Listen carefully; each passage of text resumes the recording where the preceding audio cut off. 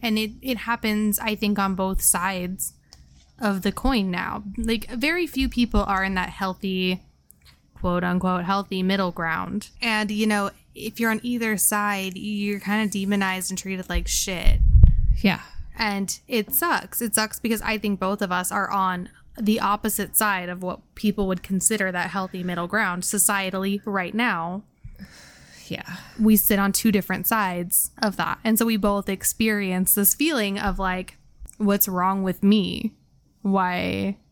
What the fuck? Why are you talking to me like I'm doing something wrong by existing at the size I am? This is a I don't want to be like skinny girl problem, but like people do feel like they have the right innately to just comment on your body and ask you openly in front of people if you're doing okay, if they notice that you're thin. Mm-hmm. Yeah. Or to comment on like, well, she would never eat that. Or like, do you want a sandwich? Do you want a burger? And it's like, bitch, I might. I love eating with my hands. I'm from the fucking trailer park, of course. And I get it too, where people are like, if they start like a weight loss program or they are suddenly working out, they're like, do you want to be workout buddies? We can be accountability partners. People love to come to me to be an accountability partner of some kind because they think I need to work out, so they need to work out too. It's accountability. Oh, it's such like a huge buzzword in like weight loss culture is accountability buddies now, which is basically just someone for you to let down on top of yourself. Oh my God. Here's the thing. If you feel like shit, hold yourself accountable and do something about it. And I mean, here's the thing is like, also, you don't have to.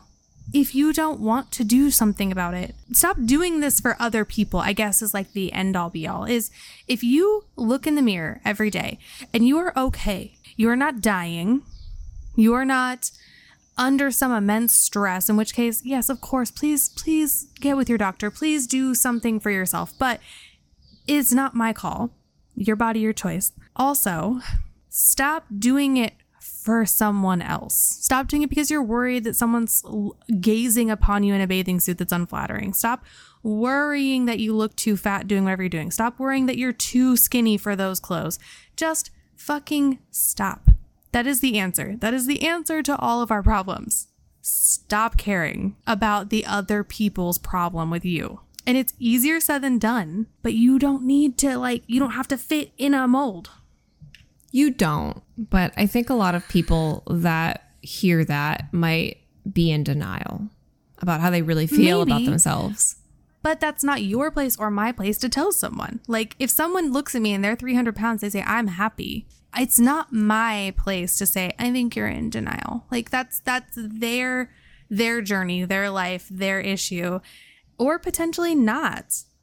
Like, there are so many women out there that I am like rampantly attracted to on both sides of the spectrum. Like, I love a big girl. I love a tiny girl. Rarely love middle girls. I don't know what's wrong with me. I don't know what's wrong with me. Aside from like movie stars, which are just not real people. Oh yeah, you can't even count like Kim Kardashian.